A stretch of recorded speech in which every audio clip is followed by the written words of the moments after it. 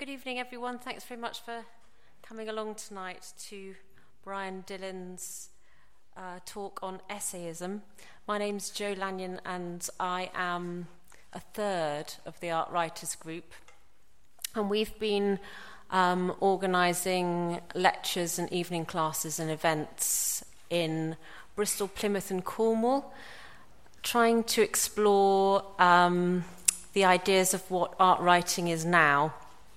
And when we first put a call out to our artists who are such as Mary Patterson, who's currently in residence at Arnolfini, and Patrick Langley, who's working down in St Ives, we had a real range of different material submitted, from poetry on one side all the way through to journalism on the other, which summarised quite vaguely what art writing can be today. I'm really delighted to welcome Brian Dillon, who also earns his living in various ways, from lecturing to writing books to curating and providing articles for magazines and newspapers. And his writing style has also been extremely varied in terms of literary criticism and theory, fiction and non-fiction and memoir. And his subjects have also been as broad and he has the ability to make the kind of driest sounding of subjects incredibly personal and emotional, from dealing with ruins and hypochondria to his current book on essayism, which he's going to be discussing with us today. So I'm delighted to pass you over to Brian, who will speak for about 45 minutes, and then we'll be really pleased to take some questions.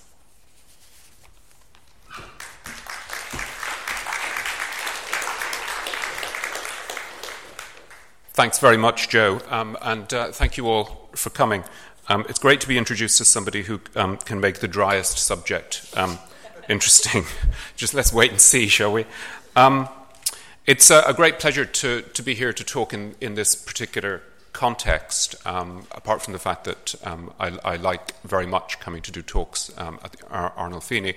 It's very nice to be part of a context in which art writing, and maybe that phrase is something to which I'll return later, its recent history and its possible futures. But to speak in a context where I know that you have Maria Fusco coming next week, who's obviously been a very pivotal figure in recent years in this discipline, if that's what it is. But also younger writers like Paddy Langley, who was with us at the Royal College of Art for a couple of years and is a really fantastic, fascinating writer who I think is probably about to impress us all on a strictly literary front, as well as a critic. When Jo first invited me to be part of this series, there was really only one thing that I said I could talk about, and that's the book that I've just finished. This book is with the printers right now, and it's called Essayism. And it comes out in about a month, so sadly, or maybe not sadly for you, the book is unavailable as yet. It started life as a series of questions, really, in my mind, probably about the field that I had entered into 15 years ago or so. And as Jo says, that field, at least in my case, and I think that it's probably true from most of my friends who are art critics, that field is especially hard to define. We talk now easily, I think, of something called art writing. But I think that probably when I started writing, around 2000, 2001, it wasn't terribly clear what it was that I did or that my colleagues did. We called ourselves art critics some of the time. But we wrote, for example, if we wrote for magazines like Frieze, I think that when I started writing for Frieze, I started writing about philosophers like Alain Badiou and Giorgio Agamben. I wrote about the history of zoos. Frieze asked me to write about the history of zoos, a subject that I knew nothing about until I researched and wrote it. I think I wrote about the history of photo booths, which seemed to have something to do with at least visual culture.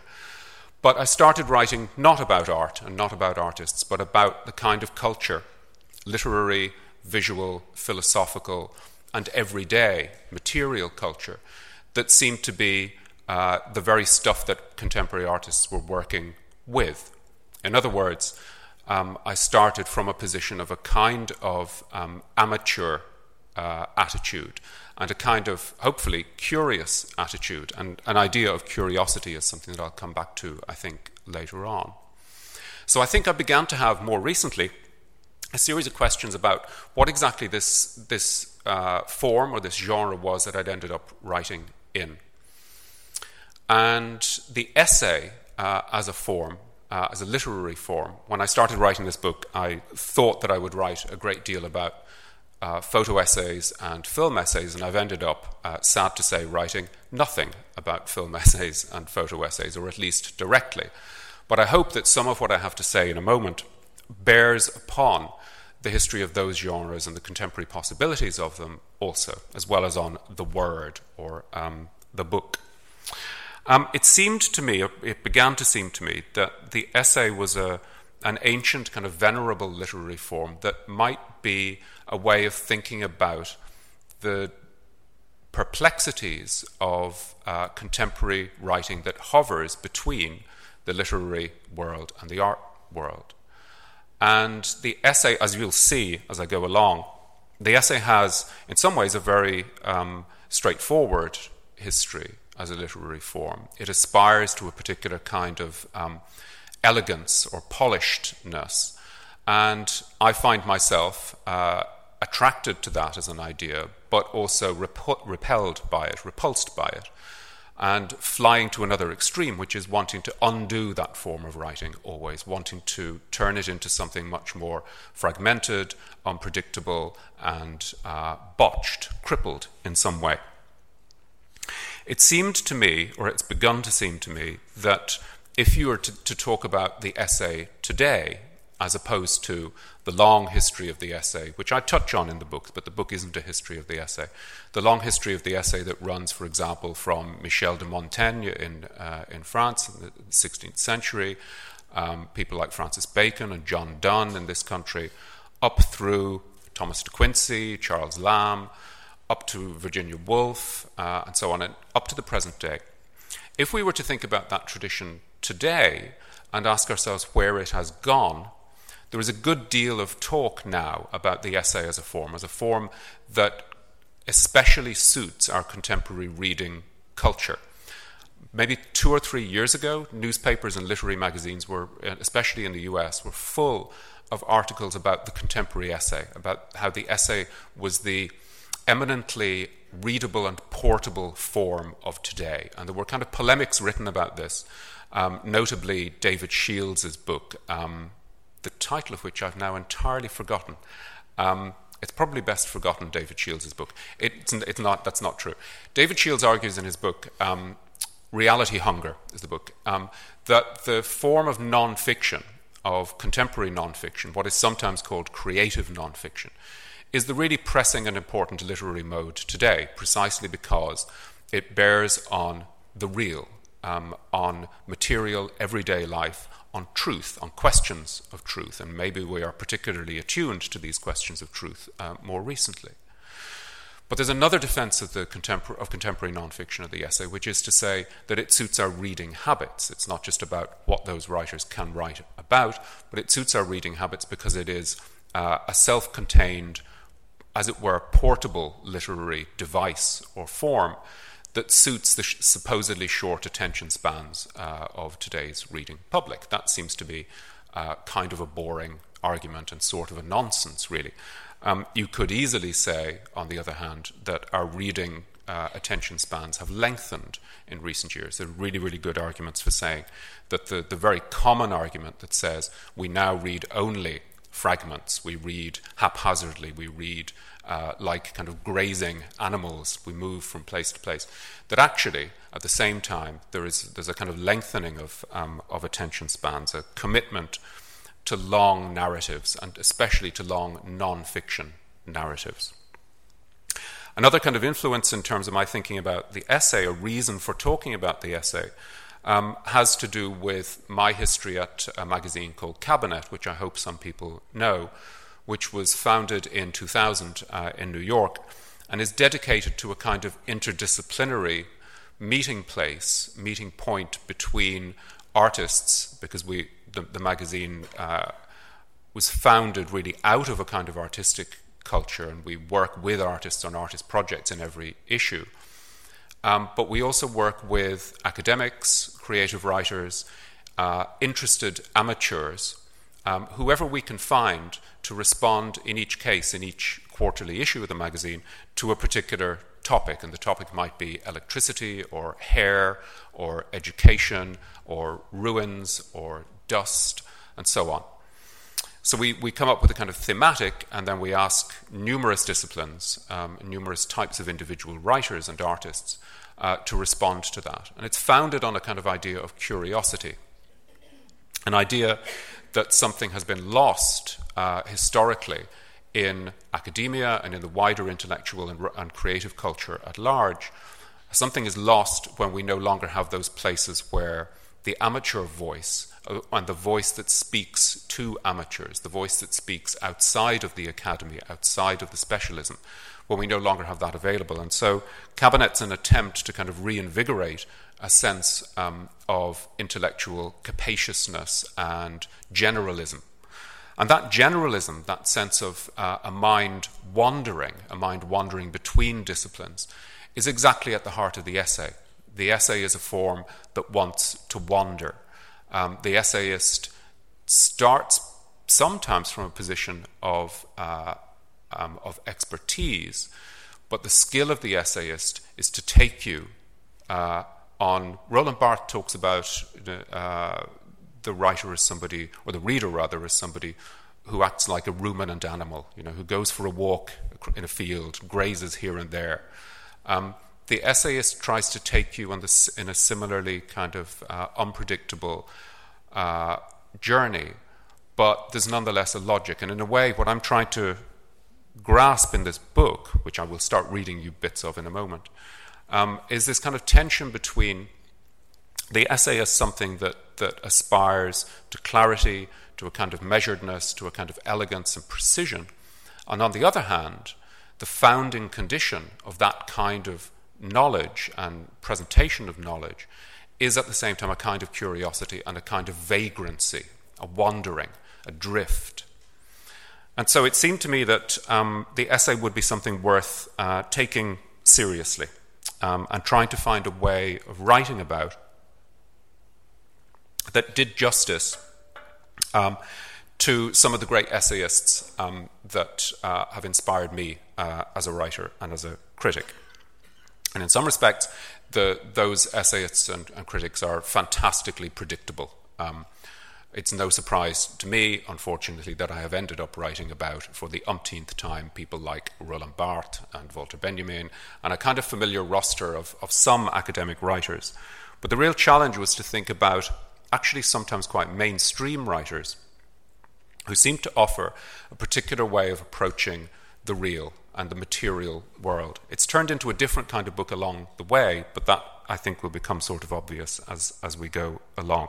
It's turned into something much more personal in some ways, and a lot sadder, unfortunately. The essay has something, I think, to do, for me, with a long history of writing about melancholia and about certain kinds of mental state in general. But I'll save the miserable stuff for about 20 minutes' time or so. So, I'm going to read some of this from the book itself, and I think I want to start here. I'm going to start at the start. And the book starts with a list. One of the things that the book is about, I think, is the idea of writing as a kind of miscellany. The sense that the essay can encompass all manner of disparate materials, that the essay, in a sense, is like the old-fashioned cabinet of curiosities. It's a place in which objects, ideas, entities from numerous different geographical and temporal areas come together. And the list seems to me to be a really useful way to think about that. So, this is how the book begins. On essays and essayists. And I have to take a bit of a breath before reading this. You'll discover why as we go along. On the death of a moth, humiliation, the Hoover Dam, and how to write. An inventory of objects on the author's desk, and an account of wearing spectacles, which he does not. What another learned about himself the day he fell unconscious from his horse, of noses, of cannibals, of method, diverse meanings of the word lumber, many vignettes, published over decades, in which the writer, or her elegant stand-in, described her condition of dislocation in the city, and did it so blithely that nobody guessed it was all true. A dissertation on roast pig, a heap of language, a tour of the monuments, a magazine article that in tone and structure so nearly resembles its object or conceals it that flummoxed readers depart in droves, a sentence you could whisper in the ear of a dying man, an essay upon essays, on the author's brief and oblique friendship with the great jazz singer, a treatise on melancholy, also on everything else, a species of drift or dissolve at the level of logic and language that time and again requires the reader to page back in wonder, how did we get from there to here, before the writer's skill or perhaps his inattention. A sermon on death, preached in the poet's final days on earth, before a picture of his own shrouded person. The metaphoric power of same, the womb a grave, the grave a whirlpool, death's hand stretched to save us. A long read, a short history of decay, a diary's prompt towards self-improvement, to sew on my buttons and button my lip. That's a quote from Susan Sontag.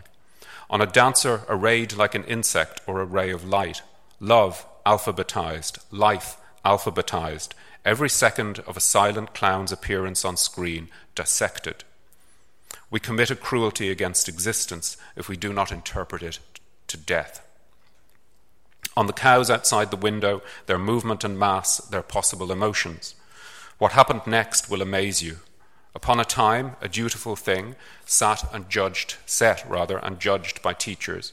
Proof because proof needed of what? Compliance, competence, comprehension, proper meanness of ambition. But later, discovered in the library and under the bedclothes, sparks or scintillations, stabs at bewilderment, some effort or energy flung at the void, and style, too.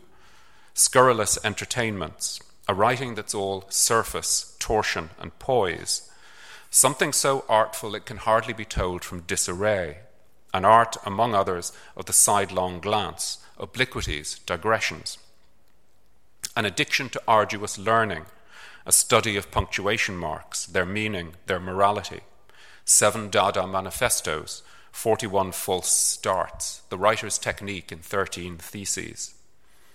An account of what passed through the author's mind in the second before a stagecoach crash, somewhere on the road between Manchester and Glasgow in the summer after Waterloo, in the second or third summer after Waterloo.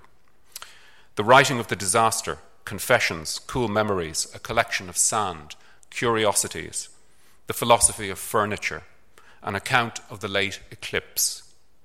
What was it like to fly high above London, through silver mist and hail, when flying was still new?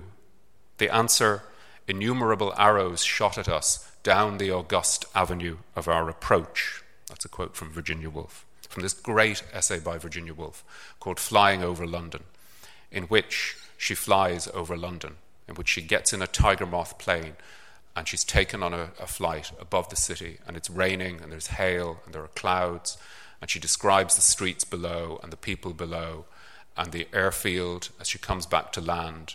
And at the end, in the very final sentence, she reveals that she never took off in the first place. The weather was too bad and she's made the whole thing up. Imagine a type of writing so hard to define that its name should be something like an effort, an attempt, a trial, surmise or hazard, followed likely by failure. Imagine what this writing might rescue from disaster and achieve at the levels of form, texture, style, and therefore, though some might cavil at therefore, at the level of thought. Not to mention feeling. Picture, if you can, its profile on the page, from a solid, uninterrupted spate of argument or narrative to isolated promontories of text, fragments, these composing in their sum the archipelago of a work or a body of work. The page an estuary dotted at intervals with typographical buoys or markers, and all the currents or sediments in between, sermons, dialogues, lists, and surveys, small eddies of print or whole books construed as single essays, a shoal or school made of these. Listen for the possible cadences this thing might create, orotund and authoritative, ardent, fizzing, slow and exacting to the point of pain or pleasure, halting, vulnerable, tentative, brutal, peremptory, a shuffling or amalgam of all such actions or qualities. An uncharted tract or plain, and yet certain ancient routes allow us to pilot our way through to the source and then out again, adventuring. I dream about essays and essayists, real and unreal authors, achieved and impossible examples of a genre that would, what exactly? Perform a combination of exactitude and evasion that seems to me to define what writing ought to be, a form that would instruct, seduce, and mystify in equal measure. Does that sound like what one might want from art or literature in general, not only from essays? Maybe one category stands for everything, defines what I want from all art forms. The boundaries of this thing, this entity or inclination that I admire, these I'll have to determine later. For now, it's enough, I hope, to acknowledge that what I desire in essays, all those essays named or alluded to in the list above, almost all of which are real, is this simultaneity of the acute and the susceptible. To be at once the wound and a piercing act of precision. That makes it sound as though all I care for is style, that old-fashioned thing. And it might well be true. But isn't style exactly a contention with the void, an attitude or alignment plucked from chaos and nullity? Style as the prize, not a rule of the game.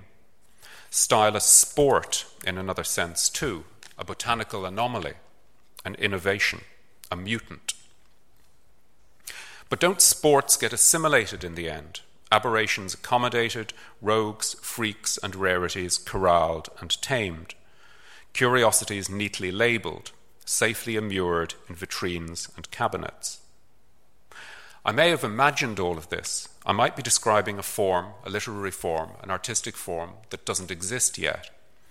I've no clue how to write about the essay as a stable entity or established class, how to trace its history diligently from uncertain origins through successive phases of literary dominance and abeyance to its present state as a modest publishing revenant, the genre on which many writers' and artists' hopes are hung, many print and online columns filled with reflections on whether non-fiction is the new fiction, the essay the new novel, confession the new invention. I'm going to stop there for a moment. So I set up, hopefully, at the start of the book, this idea that the essay is a kind of agglomeration of things, of stuff, of materials, of disparate materials. And at the same time, an idea that if you read about the origins of the essay, the history of the essay, everybody goes back to the verb itself, the French verb essayer, to try, to attempt, to enact a kind of trial or testing. The essay is provisional. It sets out into the world with no clear sense of its end point, or at least it appears to do so. Theodor Adorno, in his great essay, The Essay as Form, talks about the essay in these terms, which are very traditional, but he says the essay doesn't need to say everything that can be said about its subject. It's partial. So the essay starts, but it doesn't know where it stops. The essay has to do with knowledge, but not with encyclopedism or completism. The essay is always a partial reflection of a larger whole. It's content to say something fragmentary. It's content to imply the rest. It's content to imply the whole. This also means that the essay has something to do with fragments. And I'm not going to read you the section on fragments, but there is in the book much later a section on the literary fragment and the aphorism. These attempts that you get in writers like Pascal, Nietzsche, E.M. Cioran, the great Romanian-French most miserable philosopher of all time, the man who was so miserable that Samuel Beckett couldn't go for dinner with him. They had a regular dinner date, and Beckett said, "I can't do this anymore." So I trace the kind of history of this fragmentary writing. But one of the things I'm trying to do in the book is not to tell a story about literary form or to engage purely in a kind of literary criticism, but to find those places in some of the great essayists' work where an image appears, an image that is partly trying, I think, to describe what the essay is capable of itself. And one of the places where I find this is in another essay by Virginia Woolf, which is called Thunder at Wembley. Let me find you this. It's from 1924. And this section is called On Dispersal. You'll see why. In 1924, Virginia Woolf visited the British Empire exhibition at Wembley, with its palaces of industry, arts, and engineering, its screw-driven, never-stop railway, and its stadium, later home to the English football team. What she saw was a triumph of artifice to the point of oppression. I'm quoting Woolf now. The area was too small, the light too brilliant. If a single real moth strayed in to dally with the arc lamps, he was at once transformed into a dizzy reveller. If a laburnum tree shook her tassels, spangles of limelight floated in the violet and crimson air. Everything was intoxicated and transformed. Despite the imperial swagger, says Woolf, notwithstanding the £12 million spent on mounting the Empire exhibition, for all its 27 million visitors, the spectacle is a sort of failure. Nature will have its way, just as history will, with the real empire, with domes, palaces, minarets, and pagodas. A storm is blowing at the edge of the site, invading ordered precincts devoted to entertainment and instruction. The massed bands of empire are marching towards the second city that the exhibition has raised on the outskirts of London, but dust swirls after them, and some appalling catastrophe impends. And so here's Woolf again. The sky is livid, lurid, sulphurine. It's in violent commotion. It is whirling waterspouts of clouds into the air, of dust in the exhibition. Dust swirls down the avenues, hisses and hurries like erected cobras round the corners. Pagodas are dissolving into dust. Ferro-concrete is fallible. Colonies are perishing and dispersing in spray of inconceivable beauty and terror, which some malignant power illuminates. Ash and violet are the colours of its decay. By the end of this essay, the crowd has fled inside frail pavilions, and lightning, says Woolf, cracks like the white roots of trees, or rather, lightning's cracks, like the white roots of trees, spread themselves across the firmament. The empire is perishing, the bands are playing, the exhibition is in ruins. For that is what comes of letting in the sky. Nature has won against the fake defences of imperial self-celebration, and it all starts with a swirl of dust, cobra-like, in Woolf's amazing image.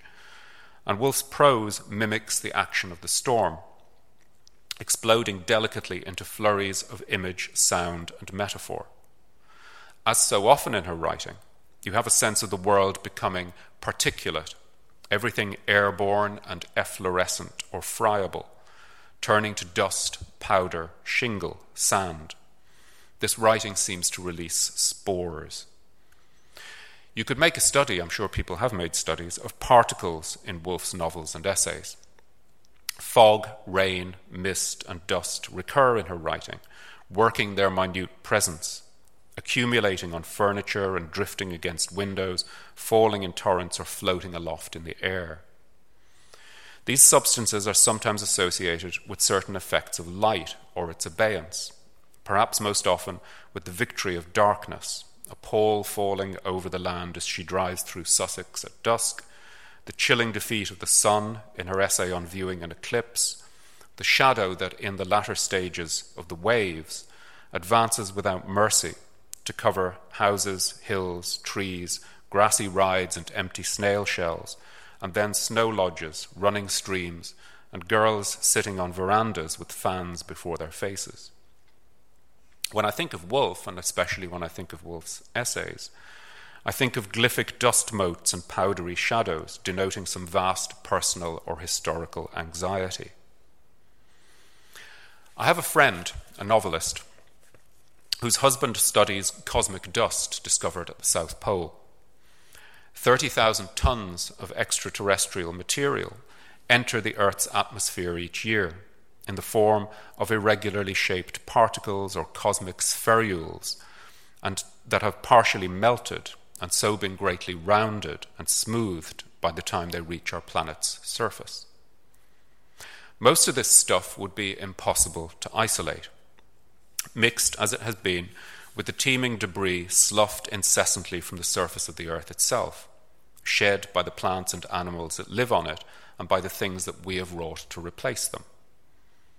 But at the bottom of the deepest seas and in the Antarctic, the North Pole is too close to other dusty landmasses, scientists can dig into kilometers of compacted snow to find long untouched strata at which these tiny messengers from the stars have been preserved and out of which they can be extracted. In each cubic meter of snow that's uncovered, melted and filtered, there might be between 20 or 30 dust particles, and about half of these will prove to have come from asteroids or comets. Typically, they'll be composed of silicon, magnesium, iron, nickel, and oxygen, although frequently, says the physicist, he finds himself staring at a vastly magnified fragment whose composition is quite mysterious. My friend told me that her husband analysed for weeks on end one such particle, which was transparent and almost spherical, and corresponded, as it sat there on a slide under his microscope, to no substance he or his colleagues had so far come across in their research. And the husband carried on staring at it like this until one day, under the pressure of some test, or simply because it was time, the object disappeared. It had been an air bubble all along. Shall we take dust as the founding metaphor by which to broach the unruly topic of the essay? For sure, it sounds deathly, as though the form is lost to the world, consigned to libraries and anthologies, as if those are ever really dead. There have been times when the essay has seemed antique and moribund, fit only for the classroom, and to become an object of nostalgia for the improving or diverting literature of the past. Essays, ancient or modern, can seem precious in their self-presentation, like things too well made ever to be handled. Touch them, however, and they're likely to come alive with the sedimented evidence of years. A constellation of glittering motes surrounds the supposedly solid thing, and the essay reveals itself to have been less compact and smooth than thought, but instead unbounded and mobile, a form with ambitions to be unformed. Which is to say that the venerable genre of the essay has something to do with the future, with a sense of constant dispersal and coalescence. And for what it's worth, my attachment to them, to essays, seems of the same conflicted order. I want essays to have some integrity, formal integrity, not moral integrity. I want their strands of thought and style and feeling to be so tightly woven they present a smooth and gleaming surface. And I want all this to unravel in the same moment and in the same work. I want the raggedness, the patchwork, a labyrinth's worth of stray threads. You might say that I'm torn. I said earlier that the essay seemed to me to have something to do with melancholia. I think that maybe I'll just read you this section.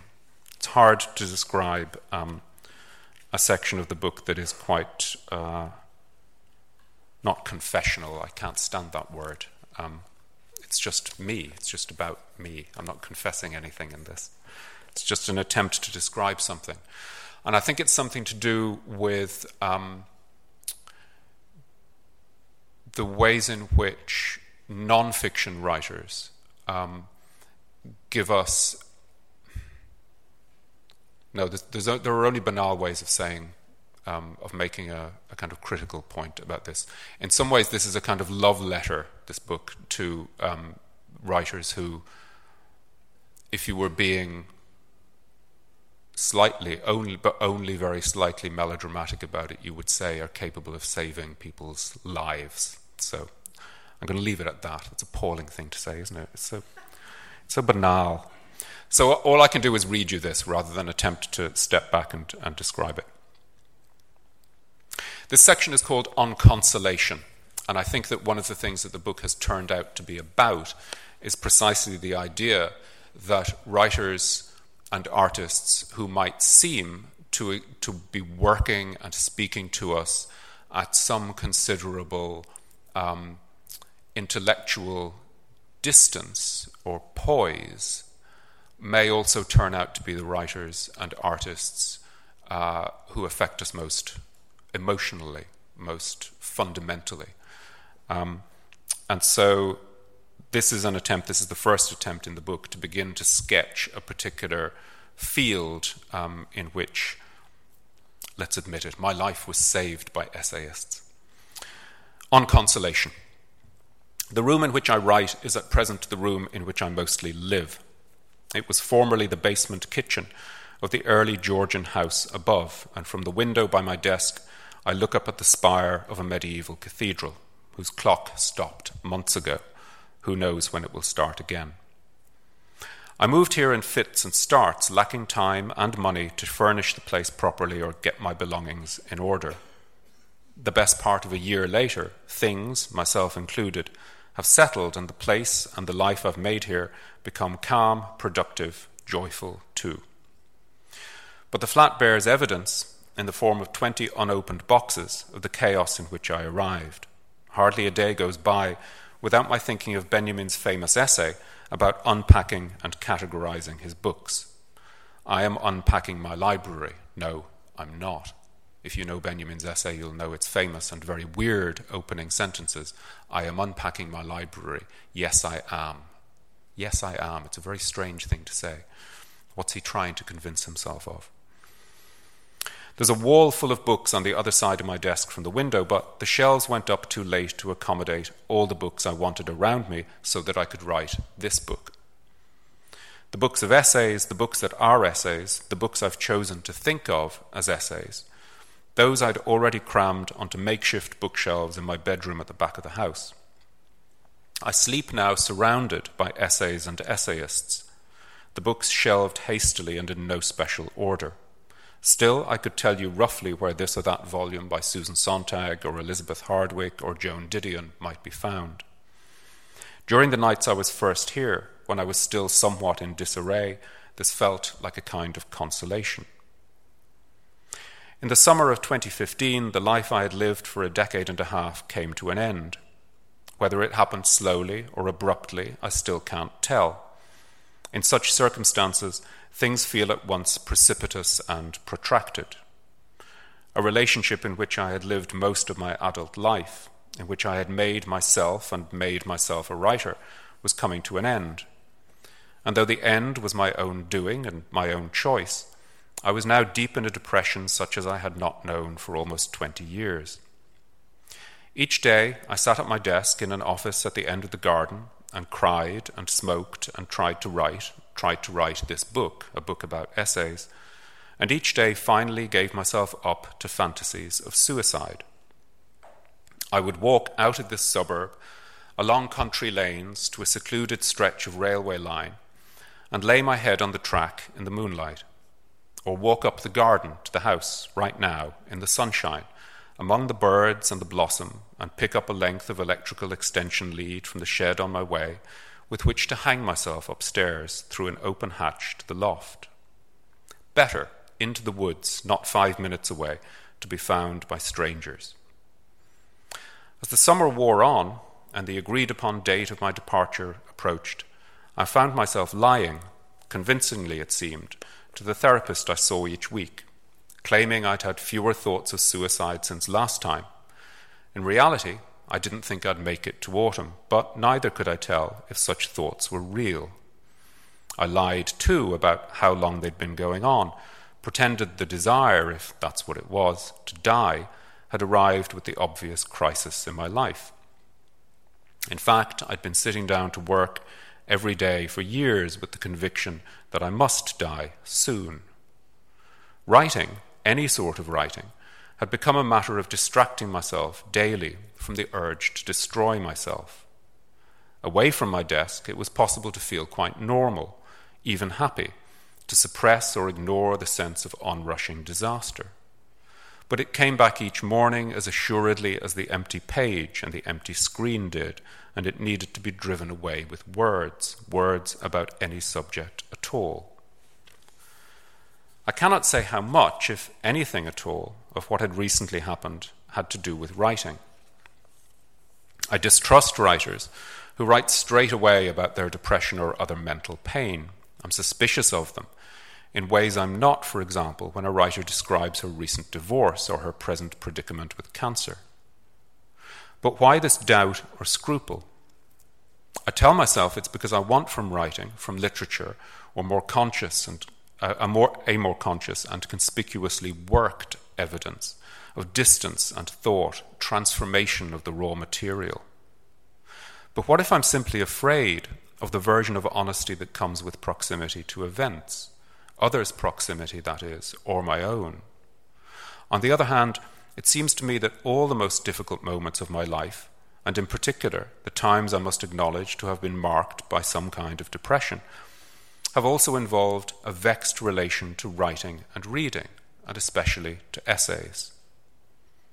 The new crisis had come about for all the usual reasons that such things happen. Time and change and lack of change, problems unacknowledged in the face of love and contentment and security, as much as fear of the needed unknown. And the acknowledgement, my acknowledgement, after much time that my heart was already elsewhere, that it would take very little, it was actually so much, to fall out of this life and into another, with all that implied of discovery and loss and guilt and relief. But it seemed to me too, at last, in a way I could not see in that summer of hate, that my Icarus fall came along with a crisis in writing, even in not writing. I've never suffered from writer's block, if such a thing exists. The anxieties of a freelance life have ensured I stayed productive throughout my 30s and into my 40s, with books and essays worked up and turned in like so much mounting evidence that after all I existed. It didn't matter, so I told myself, that there was no fame attached or great financial reward, all the better even, in terms of maintaining a work schedule that I was sure was the only way to stave off the laziness, the depression that had ruined my 20s. My latest book, not this book, was years late, and though I told myself it was because I was busy with too many projects at once and that I could hardly expect to have the same energy as a decade before, I still felt like a failure, as though it was all slipping away. It's a cliché. The intimacy of writing and depression, writing as cause, cure, or acutist expression. Even more predictable when the melancholic in question is a man in middle age suddenly thrust upon the resources he has been, for some time, overestimating. But, actually it says on the page, but. But I wasn't sure if I could read but, and have it sound good. It's an insistent but, nonetheless. What if the cliché has been there all the time? What if the ruinous and rescuing affinity between depression and writing, between depression and the essay, is what got you into this predicament in the first place? What then? will a description of how you made your way here, along the dry riverbeds of prose and self-pity, provide any clues as to how to get out of the gulch again? How to connect once more, if in fact you've ever really known it, with the main stream of human experience?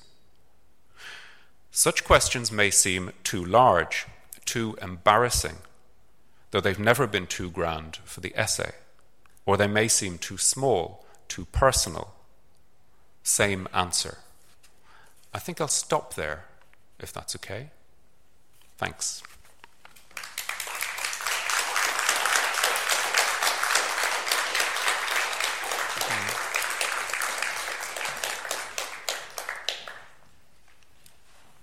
Thank you very much, Brian.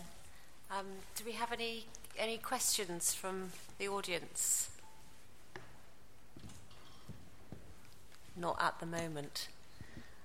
Oh, yes, we do.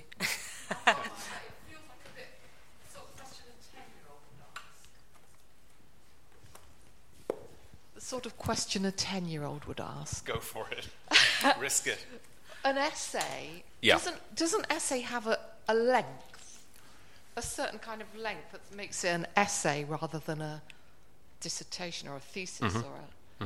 Is there a length to it? Excuse my ignorance. No, that's like an absolutely fundamental question, I think. One of the things that follows from the idea that the essay is partial, that it's merely an attempt, a trial, a risk at something, is the idea that it can simply stop when it likes, in a sense, and it can stop abruptly. There's a very strange, sorry, this is slightly digressing, but there's a very strange image that the poet William Carlos Williams comes up with to describe how essays work in an essay called An Essay on Virginia from 1925. And he says, the essay is like a child which does not continue. He means a child that dies, which is a very good image for a family doctor and poet to be using. But the essay stops. It starts and it stops. I don't think there is a length.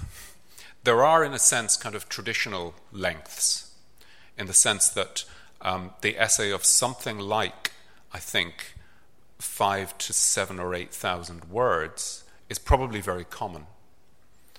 But historically, some of the greatest essays are enormous. Robert Burton's Anatomy of Melancholy from 1623 is something like, in the edition that I have, 3,000 pages. And it is absolutely an essay. And it's an essay that has started out much in the mode of the contained or self-contained essay and has simply got out of control. And I think that that's the other, it's not a corollary, but it is the other side of like Williams's notion that it can just stop, and it's a very common notion in descriptions of the essay, that it can simply stop, that it's a kind of fragment. The essay also allows for the fact that it might not be able to stop, that this voice that says I, that insists on its I-ness, as it were, simply cannot halt, that it will just keep going. So I don't think that there's I don't think there's a definition in terms of extent. You'd have to go somewhere else to pin it down. Does that make sense? But I think it's something that descriptions of the essay, and probably essayists, wrestle with all the time, which is why I say it is a fundamental question. And I think that for writers of criticism and non-fiction, people have their lengths that work for them as well. I know that mine is, as an essayist, is probably under 7,000 or 8,000 words. So there are kind of forms that feel natural, to use a terrible word, to a lot of writers, I think. And when I write criticism, when I write reviews, I know that 1,000 words I can say pretty much everything I want to say in something that's only like that long. So there were a couple of other... Yeah.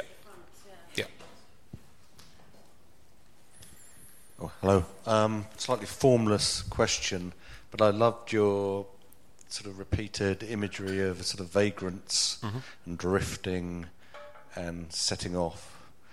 And so I'm trying to make a question out of that, which would be about the sort of landscape that you yourself wander across and where you're wandering towards, or if that makes any sense, or just your fascination with vagrancy and only being able to carry a certain amount of something like that. Do you mean with literal landscapes? Yes, why not? Yeah. Or personal ones. If you prefer. I mean, this is a book in which I have not spoken about literal, actual landscapes at all, probably for the first time in about a decade. But the essay that is structured as a walk is obviously a venerable form. The essay that's structured as a journey. The essay that is structured by its lack of structure because the author gets lost has a long tradition. Benjamin would be a perfect example of that. Baudelaire is a good example of it. All of the writers of the city of the modernist period, the sort of long modernist period of about a century. So I think there is something to do with the essay and movement through space. But there's also, I think, something to do with the essay and mapping territory, mapping landscapes, and inventing, as it were, kind of fictional or somehow arbitrary maps for a territory. And the great master of that would be Georges Perec in his Species of Spaces. Inventing these apparently kind of arbitrary structures by which you can describe. I think that one of the things that I'm always trying to do when I write about a place is to try to find, I talk about this in the book, but not in relation to place, in describing anything, is trying to find the metaphor that will allow me in. And I think that that's definitely true in writing about landscape.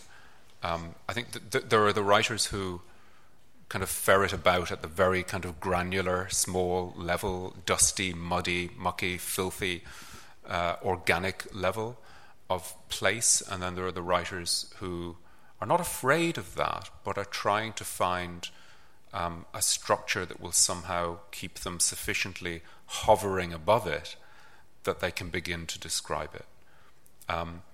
And W.G. Sebald would be a sort of example of that, I think, in a way, who kind of hovers over this book as well, inevitably, although he's hardly mentioned at all, where a voice becomes a way of keeping yourself somehow in touch with the place and sufficiently detached that you're able to point to the landmarks, to point to the what's the phrase that Robert Smithson picks up on in landscape and tourism, I can't recall now, but it takes you, as it were, to use Smithson's phrase, on a kind of tour of the monuments, you know.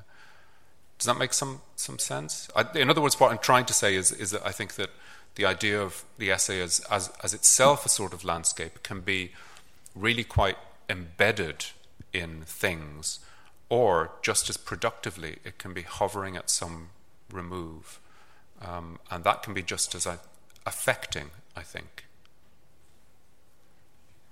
This one over here. Thank you very much. It's really, really enjoyable to listen to somebody just using language beautifully. My question is about you talked about the cabinet publication and the way that you sort of seek out. I might not have understood this correctly, but it was something about seeking out the amateur and working around sort of a theme. But I think it was the amateur that intrigued me because from a kind of political stance in artistic practice, we try to work more and more with the amateur or to invite them to become authors in the practice. Would you like to say a bit more about that? Sure. I mean, in terms of what we do at Cabinet, it's partly a kind of practical and selfish thing, which is that we discover that some of the people, if you begin to approach culture and the way that one writes about culture at a kind of slant by saying, well, maybe the way to talk about certain kinds of histories of the body and self-presentation and the control of the body is actually, for example, to make an issue about noses or about hair or about skin, to come in at a particular stratum of things.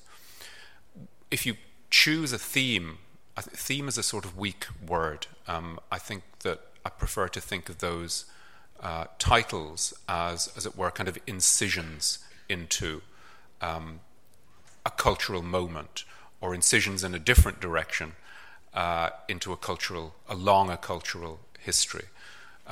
We did an exhibition, Cabinet, a few years ago at God, where was it? It was in London. It was on the slice, in the history of slices in the hard sciences, in visual arts, in architecture, and so on. The idea of cutting was itself a mode of knowledge, of opening things up laterally or vertically was a mode of knowledge. Once you begin to think about things in terms of slicing through a history, you begin to touch on, obviously, certain kinds of expertise, and you will find the scientific expertise that allows you to open something up, the philosophical expertise, and so on. But we have simply always found that somebody responds to us, or we've come across the person who simply knows this stuff at the very smallest level. And just to give you a very ordinary example, we did a small symposium on dust about 10 years ago to accompany our dust issue.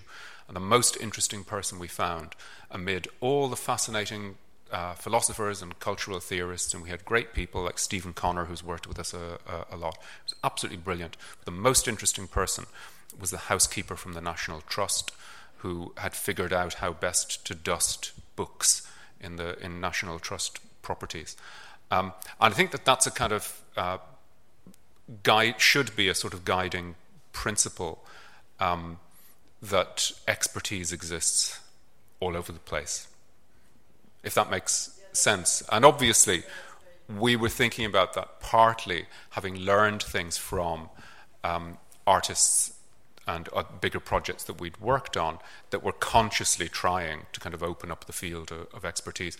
When we did another much bigger exhibition, Curiosity, for Hayward's touring program in 2013, which opened first at Margate at Turner Contemporary, we tried very, very hard to find local expertise that would allow us to open up particular histories of the seaside and entertainment and so on. We singularly failed in that. It's one of my regrets about that as a project, is that we somehow didn't manage to find that level, because I think it's kind of essential. Any other questions? Yeah.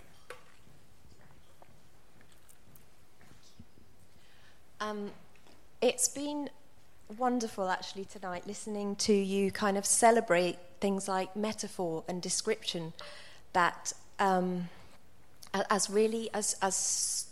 in terms of them being strong forms of writing, because they're so often kind of bashed in art criticism and art writing. So I wonder whether you could say a little bit more about metaphor and description and what they mean for you, and why they still matter. Yeah, absolutely. And oddly enough, I was told by somebody very recently, should I name the institution? Yeah, why not? Because somebody will tell me that this can't possibly be true. But I was told by a student that at Goldsmiths, and I don't know what program or department it was in, they had been told in their writing not to use metaphors because metaphors were violent, that they did a particular kind of violence to the work, the object, or the individual that was being described, that was being compared to something else. Now, that's a banal and it's a slightly comical example, but it is at the same time, I think, an instance of something that happens a lot, particularly, or that rather doesn't happen in critical writing, and in particularly in a lot of academic critical writing, that the level of the figural is ignored. And for me, the great critics, the smartest, the most rigorous critics, have been the people who are capable of, first of all, making metaphor do the conceptual work. That seems to me a sort of definition of what style is, right?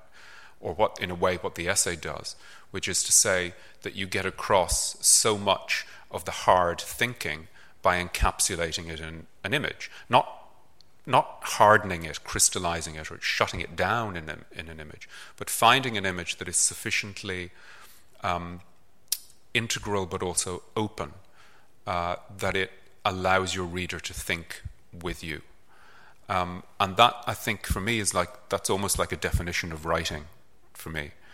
And I suppose that what it works against, what it's sometimes thought to work against, rather, is an idea of theory as something that avoids metaphor.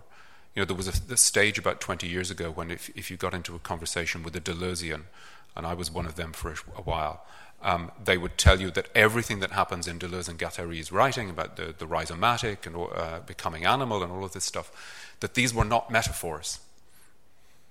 You must not describe them as metaphors. But to me, they were only interesting because they were great metaphors. And I think there's a sort of misunderstanding of metaphor. It's not the sort of snappy way of pinning something down. It's a way of opening something. It's a way of opening an object or a work or an idea. So that seems to me absolutely essential in critical writing, as does description. And the arguments about description are... I don't know, when I started writing criticism, you often heard people say that... complain that art critics wouldn't describe the work.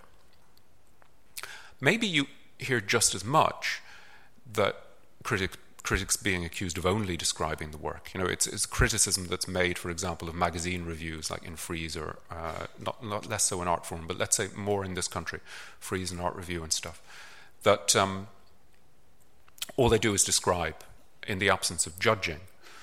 But description is also a form of judgment. Choosing to describe something is a form of judgment.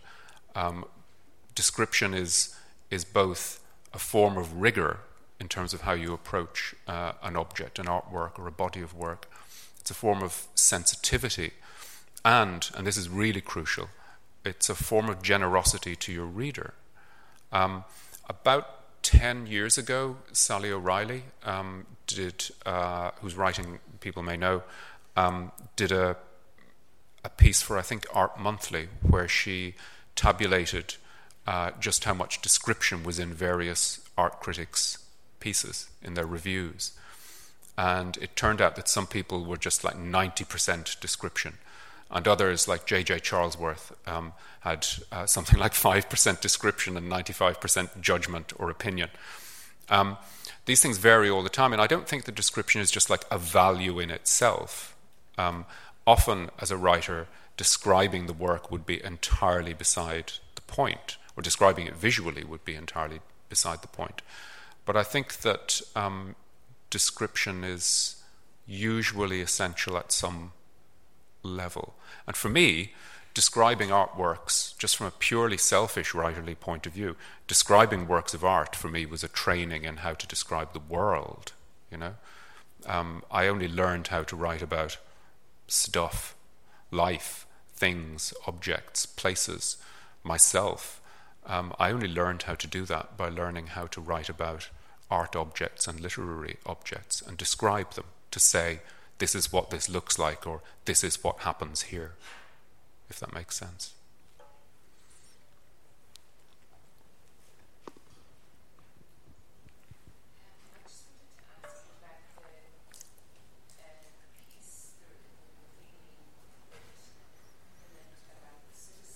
Mm-hmm.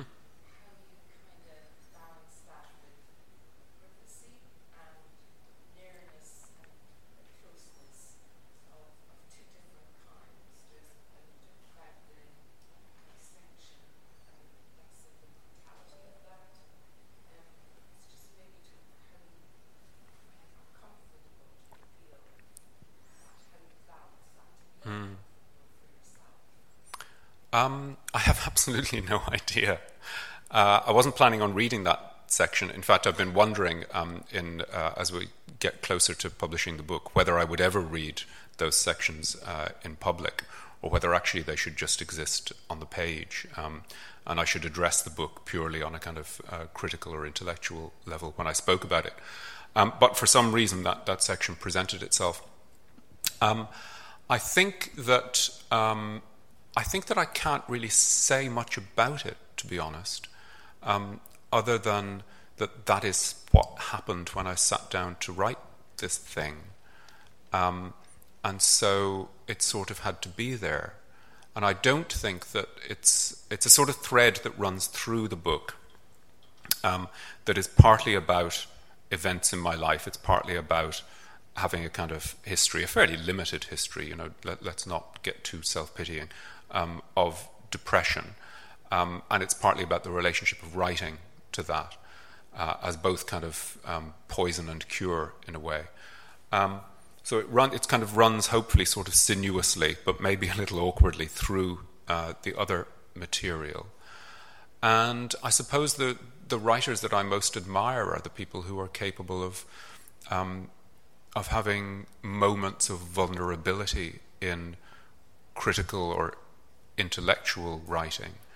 And those are fairly obvious for me. It's like Roland Barthes, or a writer that I have pathetically only really discovered in the past couple of years, Elizabeth Hardwick, great American essayist, whose novel Sleepless Nights, people might know, was reissued a few years ago. And I suppose what I most admire is that kind of poise. I describe it in the book as a sort of ruined poise, that poise and precision, but somehow at the same time it's being undone. So partly it's a kind of like writerly effort to try and make an object, a book that says something on different levels at the same time. What's becoming clear is that I don't know how to think about the question of distance and privacy. I've written this thing and now I have to do something with it. The bubble, the bubble, and there's a huge sense of distance and intimacy, and I think that's in then the description of getting the cable from the garden shed. I think it has it does tie. For me, the great challenge. My first book was a memoir, and it is partly about kind of my parents who died when I was quite young. And for me, the challenge was always, like from the start as a writer, to write about stuff that was fairly uncomfortable, in as precise and this is, in a way, this is what the book is about, is an attempt to try and analyze in other writers, but also in my own attitude to writing. Maybe this is entirely narcissistic of me, but hopefully it's not. Hopefully it's more helpful than that. To try to analyze what that urge is. Why would you want to write about terrible things as if somehow they could be controlled and kept at some kind of aesthetic distance? But somehow for me that's what writing is. And so I'm trying to do both at the same time. Does that make any sense? It does, yeah, because although you talk about something, there isn't sentiment in it. It's not sentimental. Yeah, well, I hope not, but I'm also a bit wary of terms like sentimental. When I read, oddly enough, another section of this book, which is about style, at an event, a Frieze event recently, Deborah Levy told me that my idea of style, which I thought was fairly rigorous and kind of interesting to me, was pure sentiment. So sentiment, there's something about sentiment in this. I mean, I can't say, because I've just finished writing the thing, I can't say what it is, but there is something about sentiment.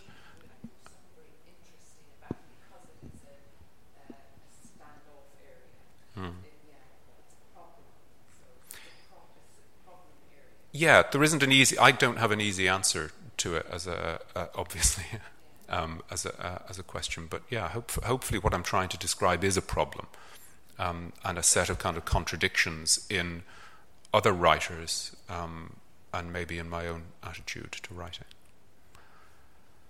Anybody else? Yeah. Thank you. And yeah, I've really enjoyed hearing you speak and just profoundly moved actually by your writing.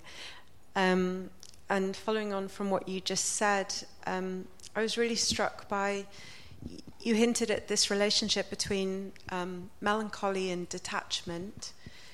That was kind of one thing that I wondered if you could say a little bit more about. And also the relationship of the fragment, both to the essay form, but perhaps also to melancholy as well. Yes, can I start at the end? I think that the fragment as a form, so I think, maybe this is crude, but it seems to me that there are two kinds of writing about melancholia, or about depression, as we might say today. And one of them is the voice that simply will not stop, that I talked about earlier with Burton, with the anatomy of melancholy. And I think that's what one finds, for example, a particular strand in Samuel Beckett is about this voice that simply won't shut up, that's endlessly complaining. There is that great story by David Foster Wallace called The Depressed Person, which is exactly in a way about that. It's described, the person is a she, it's probably based on Elizabeth Wurtzel, author of Prozac Nation, and she's described from the outside, but it's very much kind of as a sort of interior voice of hers, and she cannot shut up about her own pain. So I think there is one kind of depressive literary voice that is unstoppable, it's a flow. And then there is another that, because it's happening, it's not happening to me now, and I'm not stumbling over this because I'm depressed, I'm stumbling over it because it's very hard to describe. It's a kind of halting, and stereotypically melancholia manifests itself in speech through a kind of halting, broken, painful language. It is literally, physically hard to speak, which is hard to believe if you haven't experienced it. But the fragmentist, the person who writes in fragments, is not just somehow naturally or uncritically repeating that on the page. They're turning that into an art form. They're turning it into artifice. They're turning it into a style.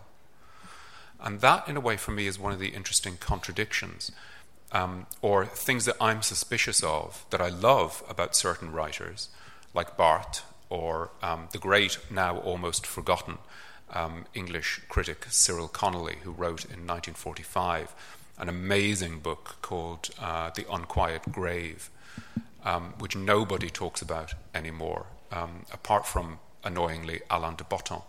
But it's extraordinary. It's this attempt to kind of describe this kind of state of midlife ennui or angst.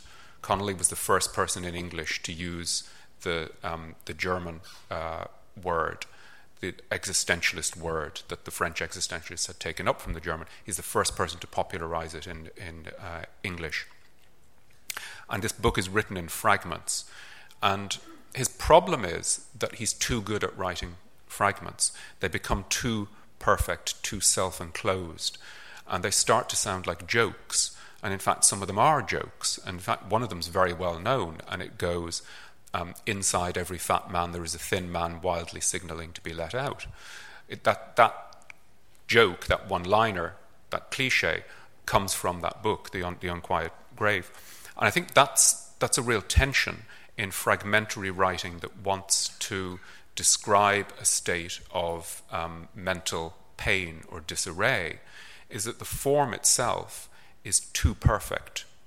It's too self-enclosed. Each fragment says one thing and then it moves on, and each of them, they start to feel like it starts to feel like a sort of rosary rosary beads, or like each one is this perfectly kind of enclosed pearl of pain or wisdom. So it's very hard as a writer of fragments not to appear as if you are victorious over your pain. Does that make sense? I keep asking if any of this makes sense. It's a terrible thing that I try not to do as a teacher. Does that make sense? No.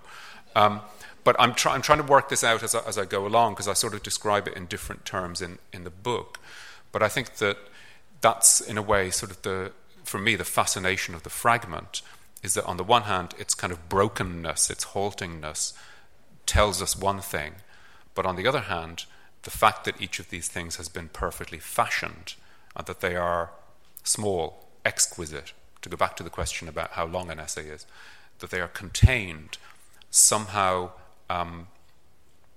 undoes the work of expression, I think.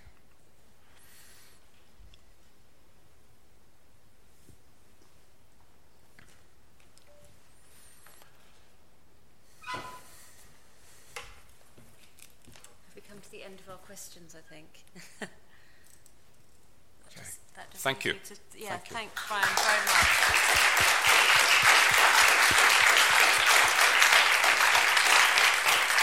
And thanks to Arnolfini and to the university as well for hosting this lecture.